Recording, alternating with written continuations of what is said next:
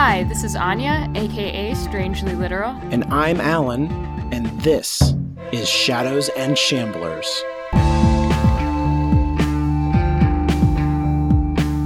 Please stand as you are able for this week's reading, which comes to us from the Book of Wednesday. Rigged games are the easiest ones to beat. Now you may be seated. This week we watched American Gods, Episode 1, The Boneyard. So, what did you think, Alan? I was let down by this episode overall. I was kind of confused at the end of it, to be honest. The way it started out with a prologue was disappointing to me. You know, the whole prologue situation from our mentor, Lonnie Diane Rich. And right away in the prologue, we get this Viking who steps onto the shores of America and just turns into a pincushion with all these arrows sticking out of his entire body. And I was like, oh, this is very over the top in a way that I was not expecting. And in the dream sequences that come in and out, I couldn't tell what was real and what wasn't. I couldn't tell a lot of times what Shadow was imagining, or if he was having a dream. Did it disturb him? Like, the ceiling falls away and he sees his wife, and then he just kind of rolls over and goes to sleep like, yep, totally normal night where I see my wife in the ceiling. And the whole thing, like, just felt fast and really heightened. And yeah, it was not what I was expecting. How about you, Anya? What did you think of it? I enjoyed a lot of the parts individually, but I'm not quite sure it came together as a whole and as a pilot. I worry that it was even more incomprehensible for non-book readers. I did enjoy it a lot more the second time through, I will say. I think the just super weird things didn't bother me as much, and it did feel more cohesive and more linked together the second time. I agree. Yeah, so speaking of the Viking gore extravaganza in the prologue, I think this is a good point to mention to our listeners that this podcast will reflect the content of the show we're talking about, and so it's going to contain mature language and descriptions of sexual encounters and graphic violence. So don't listen to any episodes of this podcast with someone who you wouldn't want to watch the corresponding show episodes with. With that disclaimer out of the way, let's pay homage to this week's creators. This episode was directed by David Slade. He directed 5 episodes of Hannibal and was also the executive producer of that show. This episode was co-written by showrunners Brian Fuller and Michael Green. Fuller was most recently the showrunner on Hannibal and has created and worked on many shows that we talked about at probably too much length in our episode 0. Green is one of 3 credited writers for the recently released comic book movie Logan. And let's take a moment to remember what happened in this week's episode. In the distant past, a ship full of Vikings is stranded on an alien shore, and the crew is forced to sacrifice each other to summon the power of Odin in the form of wind. They escape, but the god is left behind. In the present, Shadow Moon is released from prison early because his wife has died. After a night sleeping in the airport, Shadow is upgraded to first class with the mysterious Mr. Wednesday, who offers him a job. Meanwhile, a man goes on a date with a woman named Bilquis, which ends in sex, worship, and death. Exhausted by delays and nightmares, Shadow decides to rent a car and drive to his wife's funeral. But when he stops at a bar for dinner, he discovers that Mr. Wednesday has somehow followed him. Wednesday reveals that Shadow's best friend Robbie is also dead, which puts Shadow out of a job that Mr. Wednesday is willing to replace. Mad Sweeney, a self-proclaimed leprechaun, goads Shadow into a fight. The next day, Shadow can't remember what happened, but Mr. Wednesday drops him off in Eagle Point for his wife's funeral. His wife's best friend, Audrey, tells Shadow that Laura and Robbie died together when they were having sex. Shadow demands answers at Laura's graveside, but when there is no answer, he throws a gold coin on her grave. Shadow goes for a walk to collect himself and discovers a strange device. It attaches to his face, and he is drawn into the virtual world of the technical boy. He threatens Shadow and orders his faceless thugs to kill him. As they string him up in a nearby tree, something kills them all. Shadow is left alone and confused. So, before we get into the meat of the episode, I want to talk a little bit about how the show worked or didn't work as a pilot. As you know, pilots have a lot of heavy lifting that they have to do. They have to introduce a new cast of characters that you don't really care about yet. They have to communicate the show's premise, sort of where it sits in genre, what its promise to the viewer is. And then on top of all that, also tell a compelling narrative.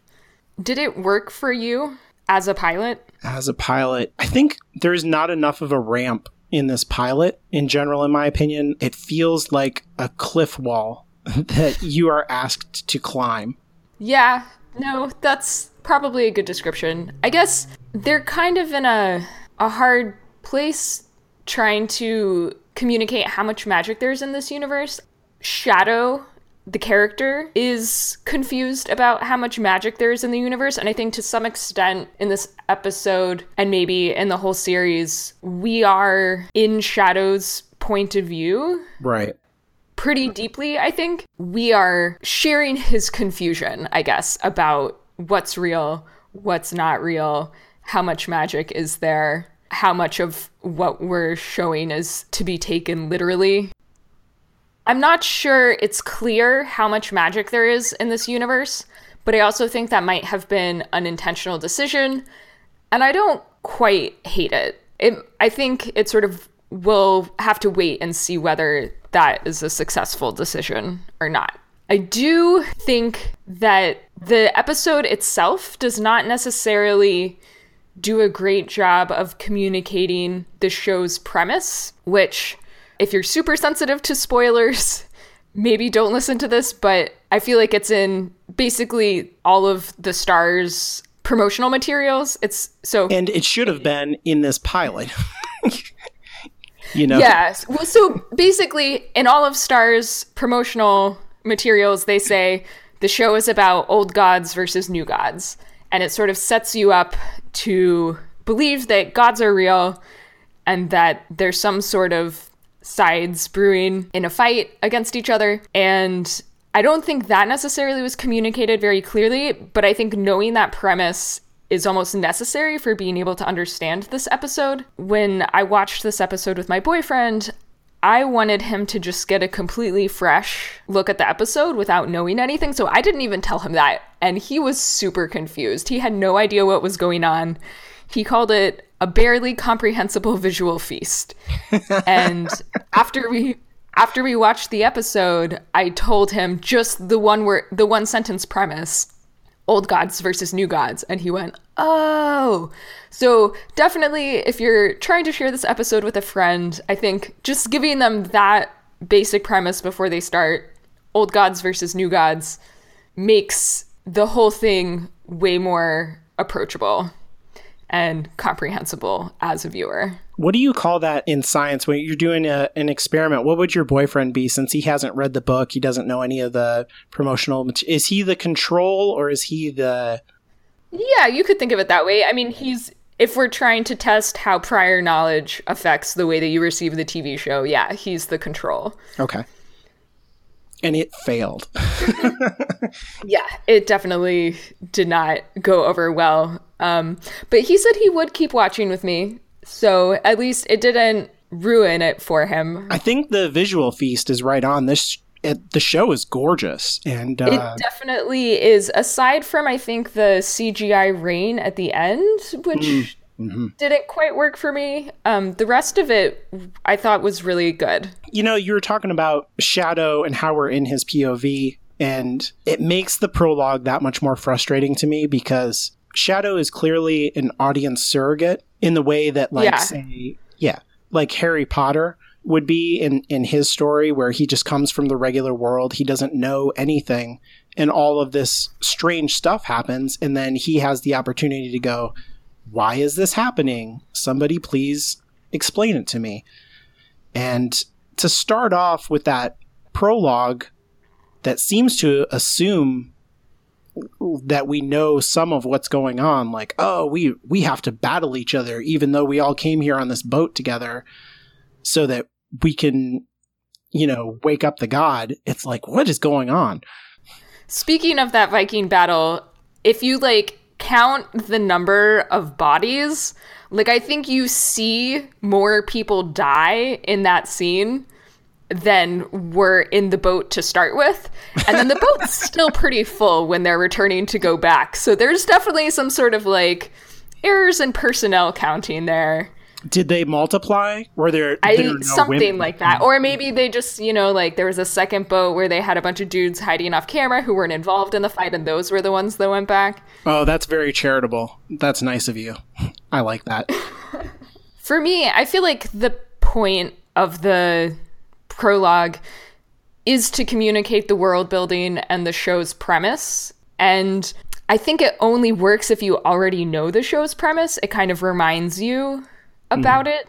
But if you don't already know that gods are real, when it says when the Vikings returned 200 years later, their gods were already there, it's hard to know how literally or how metaphorically to interpret that. So I think it really only, I understand what they were trying to do, but I think it only fulfills that function on your second viewing, or if you already actually know what it's trying to do. And maybe they could have had something where the effigy falls down and there's a body there, and he kind of lifts his head and watches them leave or something, and you would get a sense of oh, there's a person there now or something. But it just doesn't. Yeah, it doesn't communicate itself. I like that your boyfriend is going to be watching along and doesn't know what's going on. This is good. It's like we're doing an experiment on your poor boyfriend, but he can tell us if it's working or not, and maybe his thoughts will line up with some of our listeners who have not read the book but are following along with the story. So yeah, that'll be good. So we don't think that it works very well as a pilot in general. Would you say that, or did you think on a second viewing that you said that it improved? How do you feel about the pilot in general? Just, do you feel okay with it, or are you still optimistic for what the show can do? Well, so I guess as far as the three things that a pilot is supposed to do, I think it actually does a pretty good job of introducing characters. I think it does an okay job of setting up the premise of the show and sort of how much magic there is, but only if you come in with prior knowledge. And then I guess we'll talk later about how much it tells a compelling narrative. I guess there's sort of a trend in prestige TV right now that episodic structure is not that important. For instance, Game of Thrones, a lot of times in those episodes, it feels that it's just kind of shit happens for an hour and we incrementally move forward everybody's plot lines. Right. But there's no sort of overarching structure and story. Well, I guess let's just talk about it now. So to me, I felt like the episodic structure for this episode, which was really only apparent to me on the second viewing, is that if you ignore the Viking prologue, it starts with Shadow feeling this sense of foreboding. There's that badly CGI'd noose imagery that shows up. And then the tree? Is that what you mean? Yeah. That was the one part of the dream CGI that I really did not like. Yeah. And you think, as the episode progresses, you kind of think that sense of foreboding is about Laura dying. And I think Shadow thinks that the sense of foreboding is also about Laura dying. But then at the end, after his encounter with the technical boy, when he's actually strung up and hung, you realize that this sense of foreboding is actually much bigger than just his wife being killed in a car accident. And I think the callback to the noose from his dream really gives this episode what little sense of episodic structure it has. And I think that's part of what made it better the second time around, was sort of knowing where it was going with that. The episodic structure, the story that this is telling from like an episode perspective, is that Shadow has a sense of foreboding, and boy howdy, like, yes, shit is happening. And and his prophetic dream was fulfilled. There's a lot going on here plot-wise and sort of setting things up for the future, but as far as like what makes this episode an episode into itself, a cohesive piece of work, it's the sense of foreboding, the noose, and then like, yep, he ends up getting hung at the end. I had not thought of it as a prophetic dream. I love this, though. It makes it much better for me. I had not thought of it that way. Yeah, it totally does. And I think that's one of the reasons why I enjoyed it so much better the second time. But I think the first time through, there's just so much going on. It's hard to sort of pick those things out and connect them. Mm-hmm. And you're right, because there's kind of a 3-beat almost, where we get the effigy being hung, and then we see the noose moving in on Shadow, and then he is hung at the end. Yeah. Yeah. Huh. Yeah. So you were talking about the foreboding feelings that Shadow is having when he's in prison and he calls his wife and all this. And I think he says that the air feels constipated. He smells snow in the sky. And with the prophetic dreams, there's absolutely a sense of fate in the story, which I think is really important. What I was thinking when I was watching the episode in terms of religion is these Vikings that we start off with, their religion has hanging in the background of it this apocalyptic event called Ragnarok. And this is a confrontation that happens with all of the Norse gods like Odin and Thor. People know those gods, right? Normal people who don't read Norse mythology for fun? Okay. Yeah, okay. Totally.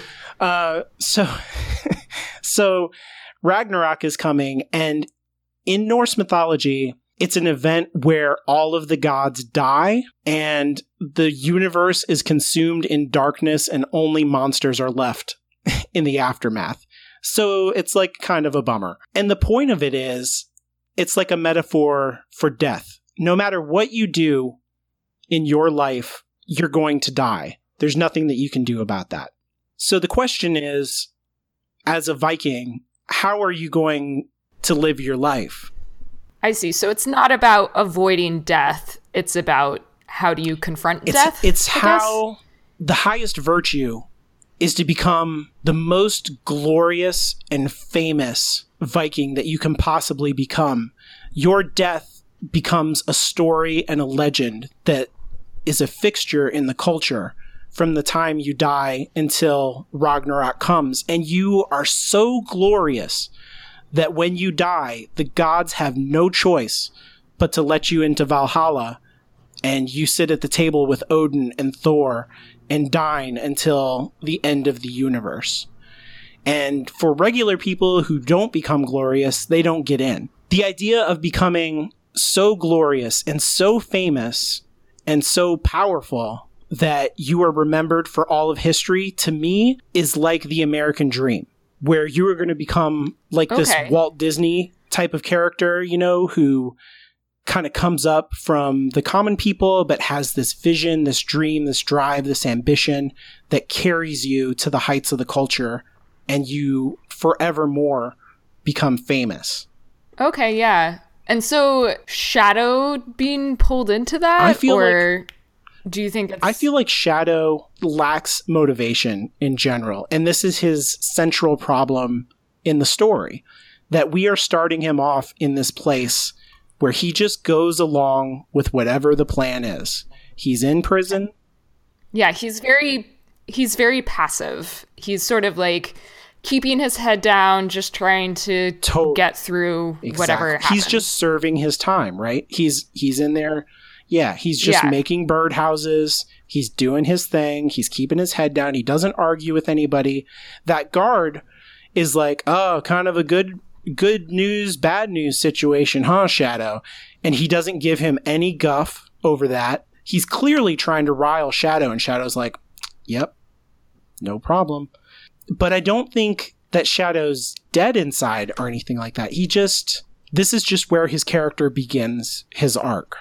Yeah, and I think it kind of works because it sets up the turn in the bar later, right? Because he starts out super passive, but then when he's actually entering into the contract with Wednesday, he becomes a super tough negotiator, and he is like, what about what I want? Let's talk about my needs for a second. And then I guess he's still trying to avoid the fight with Sweeney, but I feel like the scene in the bar is key, and it does show him breaking out of that passivity, makes him a better protagonist than he would be otherwise. Yeah, it's a tough role because Shadow is passive for so much. I feel like the stuff in the bar is still him trying to remain passive. Like his whole plan, right, is he's going to get out of prison and he's going to go back with his wife just the way that they were before. He's going to get a job from his best friend. So everybody is making decisions for him. His wife says, we're going to have the surprise party for you and, act surprised, and you'll go back to work for Robbie and everything's going to be like it was. And then, when he gets sent out of prison, he doesn't decide to do that. And he goes to the airport and he's confronted with a situation where they say, nope, you can't fly in this plane. And he doesn't argue. He just sleeps in the airport. He lets it happen to him. By the time he gets to the bar, like you say, I feel like the coin flip is still him trying to get out of it. Wednesday gives him a choice. But he is trying to assert agency with the coin flip. I mean, he's trying to con him. A little bit. Right? Like, he's rigged the toss. A little bit. But he could just say no. Like, he doesn't even want to take that level of responsibility, in my opinion. Like, he's already told him no.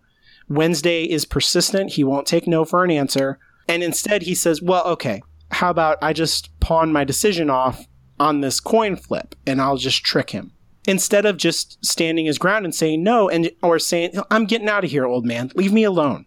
He could be way more confrontational than he is. He could be way less passive. The coin flip is still kind of passive, in my opinion. Okay, fair point. I kind of thought of all of this because of the actual coin. On the coin, it says Liberty. And it's like he is playing with his freedom when he is flipping that coin. Oh, interesting. And when he is throwing away his liberty in this symbolic way, in my mind, he is entering into a contract that makes him a slave to fate and possibly to Mr. Wednesday, which is interesting, right? Because there's this element of race, and we're talking about the American dream, and we're talking about opportunity, and we're talking about seizing your destiny. And so to have Shadow, who in this adaptation is clearly African American, throw away his liberty in a way and come under somebody else's control and be used is a strong theme to introduce into this show. Yeah. Well, I guess part of the role of the really explicit Jim Crow lynching imagery is to make that more explicit. Like, yes, we're taking away this guy's freedom and putting him into servitude, and we realize what we're doing. That it is sort of an echo of what's happened in this country before. That was definitely the point at which I was like, okay, I'm not just seeing things with this Liberty coin. They are doing this on purpose. And I wasn't sure how I felt about it with the characters who are these faceless creatures stringing him up. Like, it's sort of because the technical boys, minions, we'll just call them, don't have faces. It's sort of removing the personal nature of the lynching when, like, in reality, historically, it wasn't the faceless mob. Like, it was real people. And it was people who did that. Who knew that person, probably. You know what I mean? Like, people who, who had blamed this person for whatever, and probably grew up with them and lived with them, and so it's kind of a, I don't know, the faceless thing. I guess you could think of things like the KKK having masks in the Jim Crow era. Yeah.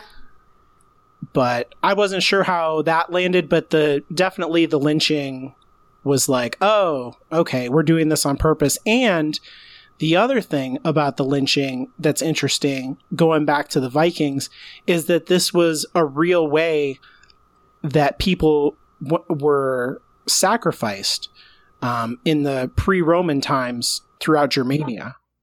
Oh, I did not even draw that connection. Yep. But that is so true. Yeah, it's totally... I mean, that sort of helps justify the Viking prologue even more, right? That the episode starts with a sacrifice and it ends with a different kind of sacrifice. Yeah, and so it connects and it ties all of that to race in America, which I really like. All these interesting themes of religion, identity. This is all the things that I want the show to be doing. Yeah, it's funny. I feel like we started off the podcast with some negative reactions, and now our conversation, for the most part, has been very positive since that point. But that's good, though. Like, this is what we're here for. Like, we want to dig deep. And the way when you watch it the first time, like, you're just kind of left with your head spinning. You're like, what just happened? But when you look closely, I think there are things to discover here. And I think there's a lot of good storytelling happening. Okay, so while we're talking about the issue of race and the framing for this episode, I just want to talk for a second about the Black academic narrator guy who's writing the Viking story at the beginning. And so the first time I watched the episode, I completely forgot that even happened. And then, so when I was watching the second time, I was sort of like, oh yeah, what is his purpose? I feel like that's something that kind of falls flat, maybe, in just the context of this episode. I hope they go back to it and sort of justify that inclusion somehow, because it didn't really make sense other than sort of like a somewhat trite framing device. I wasn't sure if I'm supposed to assume, because of the voiceover and the writing, that this Viking, prologue is somehow heightened or unbalanced versus the reality of the show. Like, that's what I took it as when I watched it. I was like, oh, okay, this guy is full of arrows and this is all crazy, and it's because this guy is telling a story, and then we're going to get back to reality. But I don't feel like that actually happened. I just think that there's a consistent tone throughout the show. And I do want to say, like, I'm fine with, like, a crazy heightened tone in general. I just need to know what's going on. Like, it needs to be consistent to where I understand that, okay, in this world, people can have their arms chopped off and continue to hold a sword and then stab someone else on the other side of a battlefield. I'm okay with that happening if it consistently happens all the time. But there are other times where the world feels very grounded and normal, like when they're on the airplane and they're having a conversation with each other about, like, being a con artist and, all of this stuff. There's nothing crazy happening there. The airplane is just a normal airplane. It's not like a crazy, weird airplane or anything like that. So the show that, like, has these ups and downs, I'm never sure where the footing is. And that prologue really threw me off. And like you said, that frame is like, because if you look at the frame, I can't even tell what time in history that's happening. Like, his office has an old-timey typewriter and an old fan on a filing cabinet and all this stuff. And so the setting feels like maybe 40s, 50s, maybe even 60s, but not contemporary. Like, there's not a computer and stuff. Oh yeah, definitely not contemporary. I wonder how much of that was sort of them trying to say, I mean, there's an inversion there, right? In that we think throughout most of history, right, the official version of history has been written by white dudes talking about other people's experiences, and they haven't had a lot of agency on their own to write that story. And so this is sort of inverting that, I guess. There's an African-American guy writing about, the history of white people. And so that's kind of interesting that they chose to portray it that way. And I kind of like that, but it also, I want there to be more to it than just that. So we'll see. Yeah, hopefully we get more or find out who that guy even is. They don't even tell us. Yeah. It's weird. So one thing that I also really appreciated on the second watch is the music. And I barely noticed it the first time through, but the second time, there's a lot of very different styles of music. And they use the music really effectively to set the tone and particularly to change the tone. So when Shadow first gets to the bar in the middle, there's sort of an oldies, lighthearted, fun music playing in the background. And then the music changes very quickly all of a sudden and turns really dark right as the tone of the show changes to become really dark. And I just thought that the music was well done, and that they use it really effectively to sort of control the tone and how you're feeling about the characters. So I'm looking forward to really paying attention to that in more detail for future episodes. Okay, so that song is in the book, in that bar scene. Oh, really? Yes, he calls it out, and it is like an old song about like a king killing his people. So that song is like that. I agree. The music is interesting. I did notice when I watched it the first time that there is almost wall-to-wall music. Not like in the bar scene where it's diegetic, but like there's almost constantly music playing, which I think adds to that heightened feeling. A lot of the music is really atonal and unusual sounding for a TV score, kind of avant-garde. I appreciated the Foley work in the episode, which is like the sound effects and things like that. In the bar scene, we get Mad Sweeney doing his coin tricks, and if you listen very carefully, every time he pulls a coin out, it is some kind of metallic coin sound, but the sound is being played in reverse. And it's... Oh, really? Yep. It's a little bit of an aural signal that weirdness is happening. And you can kind of read that on Shadow's face, too, where every time he's doing this, he's adding coins into the cup, Shadow is getting more and more annoyed as that goes along. And it's weird. I love how just straightforward Mad Sweeney is. Like, Mr. Wednesday's being kind of cagey about his identity, isn't laying all the cards on the table, and Mad Sweeney is just like, yep, I'm a leprechaun. Like, of course I'm from Ireland. I feel like it's refreshing, and I feel like it does help the viewer anchor themselves a little bit more, and it's like, okay, yes, like, the thing that I thought was happening is in fact actually happening. I like his attitude too. He is very simultaneously angry and joyful. Like he seems pissed the whole time he's doing the coin trick. Like he's doing it to get under Shadow's skin, and then Shadow's like, "How did you do that?" And it's with panache. Yeah. So he's like enjoying himself, but he's also constantly annoyed with everything that's happening around him. I really enjoyed Mad Sweeney. I like that performance. Wouldn't you be annoyed if you were in a coin trick pissing contest with a leprechaun? That seems like a losing proposition. Absolutely. Absolutely. Yeah, I enjoyed that part quite a bit. Even though I'm not crazy about the bar itself in terms of setting. It throws me out a little bit, but everything in there was really great. Do we want to talk about Bilquis at all? Yeah, I mean, I feel like we have to, even though I guess we haven't gotten to it yet because it's apparently unconnected from all the other parts of the episode, but we definitely need to talk about it. Sure. So way back when I read this book originally, I was obsessed with it. And so I needed to know, like, Are these things real? Who are these people?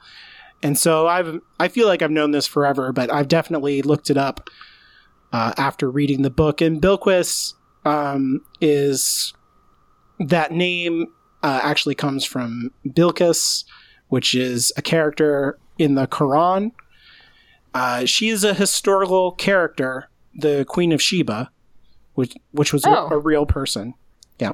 But in the so how does that relate to engulfing a man with your vagina? I guess is my question. I would say, okay, in the Bible, there's a book called the Song of Songs or the Song of Solomon, which I'm slightly familiar with that. It's like the sexy part of the Bible. Exactly. Like this whole thing is like a long poem that's about sex and carnal love, and supposedly written by Solomon. And the subject, the lover in that poem, is, some people take it to be the Queen of Sheba. This could be about Bilquis. And during the sex, she's saying, "Worship me, worship me." And it's clear that the guy that she's with is not articulate enough, if that's the right way to say it, to say some of the things that he says. Oh, yeah. So when he is actually worshiping her, right, the like words of his worship are coming from outside of him. He's like channeling some sort of force that's beyond his own intellect. He's channeling the Song of Songs. Oh, that's what he's reciting. Yep. And, kind of. Yep. Oh, okay. Thank you. See, this is why you're on this podcast. Yeah. So I think it links her directly to this Queen of Sheba archetype, but that's a whole nother can of worms with Bilquis. I don't even know if you want to get into it. That I don't think she should be here. I don't think she should be in the book, because her scene doesn't do anything. It doesn't move the plot forward. It's just like, here is weirdness. And I think it's really done. I mean, it's world building. You can call it world building. Yeah. I think there are other ways to do it. I like that performance. I thought that is a really tough effect to ask a production company to do. And I think they did it as well as you could possibly do it. I just figured they'd leave her out, because in the book, she doesn't come back. I hope she comes back in the show. I thought it was a good performance. She is going to come back. So I don't know in what way she's going to come back, but in interviews with Fuller and Green, they've said that they expanded a lot of female roles, and that Bilquis in particular has a bigger role in the TV show than she does in the book. Makes me wonder about her. She is more aggressive in this version than she is in the book. And I thought that was an interesting choice. Because in the book, it is like a Buffy the Vampire Slayer situation where Buffy will go into a dark alley and have a vampire follow her and pretend to be a victim. And then once she's away from people that could get hurt in the fight, she will slay the vampire. Yeah. And in the book, it's the same thing with Bilquis, where she pretends to be a prostitute to lure a John into this situation, and then she consumes him. Where you think the guy is... Is she pretending to be a prostitute, though? Because he says... So in the book... In the book, she definitely is. They is. do explicitly say she's a prostitute, yeah. But in the TV show, he clearly says that he's... not paying for That's it. what I mean. That in this version, she's much more aggressive. She is. Oh, I see. Yeah. Like she's seducing. She's exactly. Okay. Exactly. She's in charge of the seduction. She's in charge of everything, right? She brings him to the bed and he's like, "Are you sure you want to do this?" And she's like, "Just be quiet." Like, this is going to happen. Well, and then speaking of Buffy the Vampire Slayer, we get our sort of like, it's not quite a Whedon cut, but it's sort of like a Whedon cut style reference in reverse, where in the next scene, Wednesday says something about sex rushed into is never a bad idea or something. Oh, I hadn't even thought of that. You're right. Yeah. The only thing that I notice about that cut is that we go from him like being consumed, and then right after that, like she kind of shivers or whatever, and then the next shot is us moving through the crocodile's mouth, and coming out of the mouth of the bar. And I'm like, okay, TV show. All right. I get it. This is a little heavy-handed. I didn't notice that, so I'm glad we're picking onto different things. We're noticing different things. Okay. What did you think about Wednesday's whole thing about, is it faith or Newton that keeps us in the air? Do you think that was just sort of to underscore the theme about the power of belief? Yeah, maybe it's a bad idea for him to bring that up. I know. If everyone in the plane starts doubting. It's like Wile E. Coyote, hanging out on the edge of the cliff, and then he kind of looks down, and then he's like, oh, and then he falls. You know what? That scene bothered me the first time that I watched it, because I was like, it's not Newton, it's Bernoulli. What is he talking about? Yeah, well, okay, aside from that, yeah. I guess, did they just go with Newton because they didn't think people would recognize Bernoulli? They underestimated us. Come on, writers. We're smarter than that. Yeah, so Newton versus faith. My boyfriend actually also was, said out loud. We weren't talking for most of the time, but when we got to that part, he was like, hey, Bernoulli, not See? Newton. Nerds get it. We know what's going on. Yeah. That's an interesting question. So, and the show in general, I think, is going to be about Shadow's struggle with what he believes is real and what, keeps manifesting. Even though it's crazy, it must be true because it just keeps happening. Like, you put this device on your face and suddenly you're in a limousine with this weird technical boy creature. You can't deny the phenomenon of that. Yeah, I think, and the crazy buffalo with the burning eyes that he sees in his vision that tells him to believe. And believe what? Believe all of it. His faith is the source of his power. Everybody is telling him, take control. And he's not ready. I think that's where Shadow's at.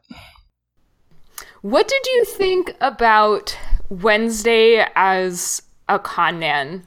One thing that really struck me watching the episode the second time is just how good Ian McShane's performance as Wednesday is, because you can tell there's something a little bit off about him. He's not completely on the up and up, and you really want to distrust him. But there's also just something underneath that you can't say no to. And you kind of at the same time that you're saying no, don't do it, this guy's bad news, you could totally understand why people might fall for it. Okay, so we're going to talk about Ian McShane. So this is basically my favorite thing ever. I love Ian McShane. I have to be honest with our audience. I am not objective when it comes to Ian McShane. Ian. So this is the first thing I've ever seen him in. So what do you know him from before? Okay, so years ago he was in an HBO show called Deadwood.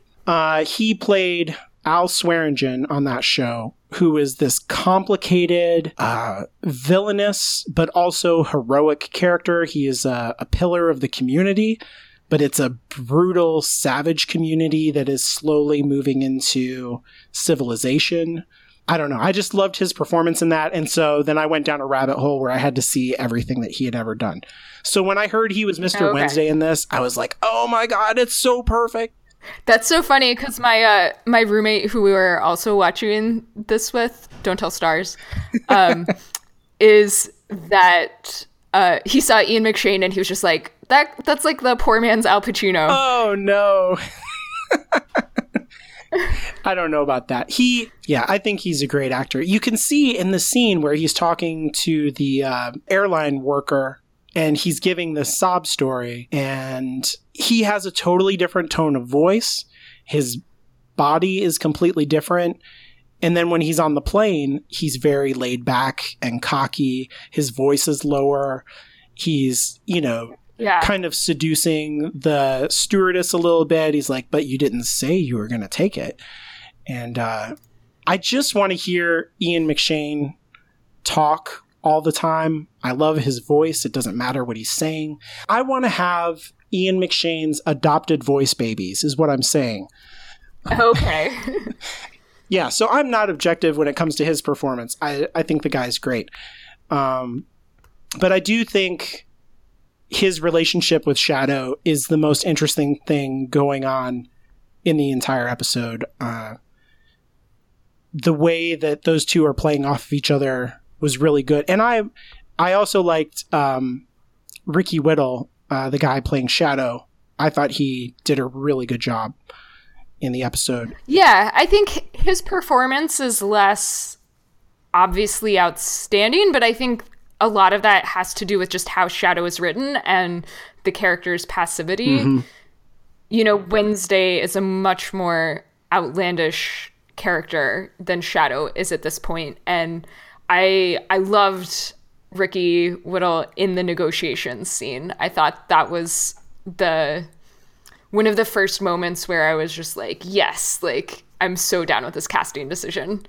He was great. Yeah. That in that whole bar scene, he really good. He's really good. I like the two of them in the bathroom too, and his look of surprise. Yeah, that was really good. Yeah, Ian McShane. I'm not really familiar with con men stories either. My wife is really big into mysteries and stories like that. It's not something I kind of get annoyed with. It happens in the book and also on the airplane. They're sitting there and kind of saying different con man, I guess, like jargon to each other. They're like, "Oh, you should have gone this way. I wouldn't have done that. Gentleman's curve, blah blah blah." And that stuff annoys me, but only because really it annoys me because I don't know it. And I'm like, stop it. Oh. Stop doing something over my head, show. But that's like a personal problem. I think it just makes it feel more real, right? And it communicates. I mean, I don't need to know what those specific cons are. It communicates to me that they share an understanding of this occupation, I guess, or of this realm of expertise. And they are somewhat on the same level. Maybe not the exact same level, but they're like in the same sphere. Yep, they understand each other. Yeah. Yeah. Yep. Yeah, and I think that actually goes a long way towards maybe explaining why ultimately Shadow does say yes, right? Because I guess that's like one of the main things that this episode has to do, going back to the heavy lifting, is give a compelling reason why Shadow would start working for Wednesday. And so part of that is taking away his connections to the rest of the real world by killing off Laura and Robbie. But then you also have to sort of compellingly argue for Mr. Wednesday. And I think because we know that Shadow knows about con games, we, the viewer, know that on some level Shadow knows he's being played and is kind of okay with it because even if he's being played, he respects Wednesday's craft. Yeah, and like you were saying, it's the same thing for us as the audience, right? That there's so much charm in what he's doing, you're just kind of buying it, right? Yeah, you're buying it at the same time that you know that it's a bad idea, maybe, right. Probably. Exactly. Yeah, I like that. That's really good. Yeah, and without that scene of them on the airplane exchanging the names of different cons, I think we would feel more bad for Shadow, or we would think that Shadow wasn't as fully aware of what he's getting himself into. Oh, yeah. I mean, he's not completely aware, but like he knows a little bit. You're totally right. It's my problem. Like, it is just the nerd in me. Like, information I don't know, not acceptable. Yeah. Oh, see, and as a scientist, we're sort of like, you can't know everything all the time, so you have to make decisions about what you're going to decide to learn or not all the time. See, that's why I stick to very nice religions where everything is explained and neatly contained in a little book. So as we mentioned in our episode 0, we want this podcast to really focus on the TV show, but for our listeners who have read the book, we also want to give some commentary on how the book is being adapted. So at the end of each episode, we're each going to highlight one way that we think the show surpassed the book and one way that we think the show failed to live up to the book. So, Alan, what was your biggest improvement for this episode? In the book, we get the description of the rigged coin toss, and he just flips a coin or pretends to flip a coin. And you can do that in a book. You can just say he flips a coin. She walks a dog. And you don't need to describe what the coin or the dog looks like. You just leave that to the reader to think about it and use their own imagination. But when you are doing an adaptation, there is a requirement that you have some kind of visual element. We need to see the coin. Since we need to see it, that was an opportunity for the storytellers to make a choice that enhanced the story, and they put that face of liberty on it, and it said liberty. And that was what sent me down the whole rabbit hole of fate and Ragnarok, the American dream. It all came from that coin and seeing liberty on it and the idea of him playing with his freedom. So I love that little coin and the choice that they made to have that in there. I thought it was great. Very cool. What about you? What was your biggest improvement? I really loved Laura's friend and Robbie's wife, Audrey. I loved the way that they wrote that scene and the way it was delivered by the actress. I didn't look up her name, but in the book, it's more of just a straightforward anger, I think. And the version that we got in this episode was so much more playful and fun and nasty, but in a really fun way, I guess, compared to the book. I thought maybe part of that playfulness is just the fact that she's like clearly high on some sort of combination of drugs and alcohol. Oh yeah, she's out of it. Yeah. And just sort of like ricocheting back and forth between all of her emotions and just completely overwhelmed by the situation that she sees herself in. And I thought it was just really fun to watch and listen to, and you really feel for her in a way that, yeah, in the book, you're just kind of like, yeah, that really sucks. I'm sorry your husband died that way. But yeah, I thought the show made it much more memorable and much more unique, less sort of just by the numbers plot. I loved it too. I thought she was great. So what was your biggest disappointment? There's all these dream sequences. We get this in the book where they call it the Bone Orchard. That actually comes from chapter 2 of the book. That's where the title of the episode comes from. And that's a reference to the graveyard in the back of the prison. And when you think of an orchard, it's columns and rows of trees, just like in a graveyard, right? Where the tombstones kind of make these columns and rows. And yeah, so to call that a bone orchard is kind of this evocative, interesting word choice that Gaiman makes. When we see the bone orchard in the dream, you know, we kind of like come through this cave. It's very Carl Jungian, right? Like I could feel Carl Jung roll over in his grave and give a thumbs up, like, yeah, this is some dark metal stuff.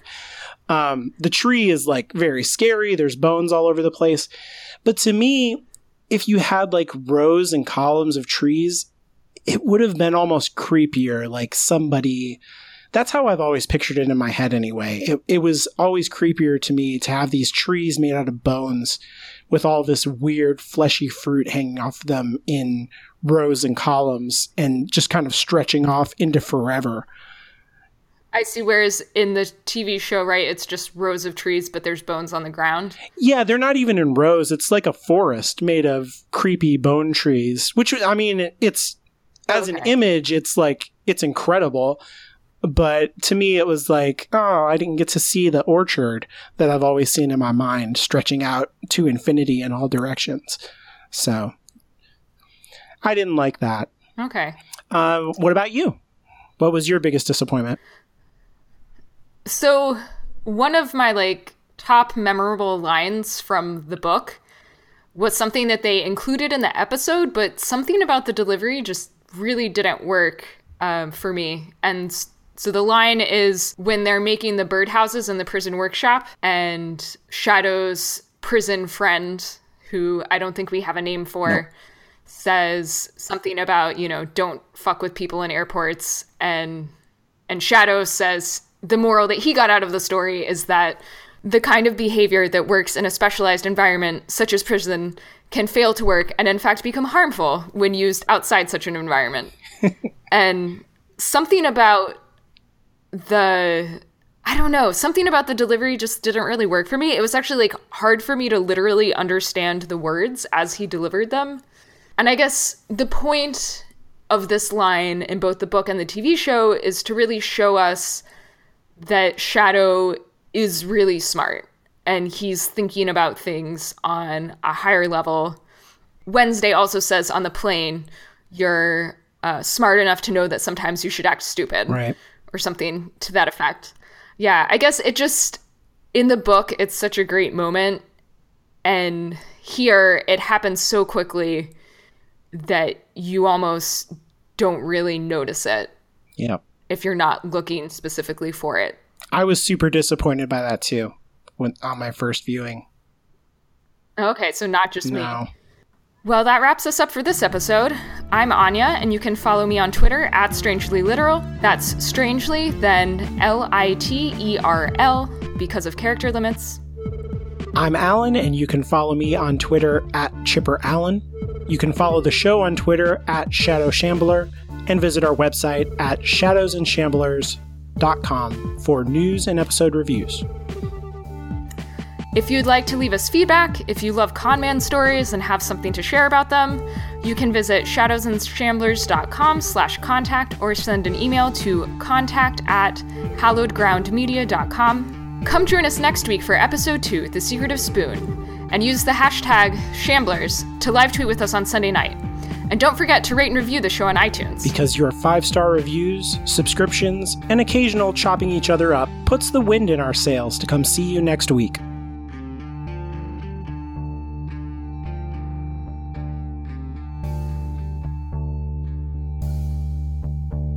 Shadow and Shamblers is a Hallowed Ground Media production and is released under a Creative Commons non-commercial share-alike license.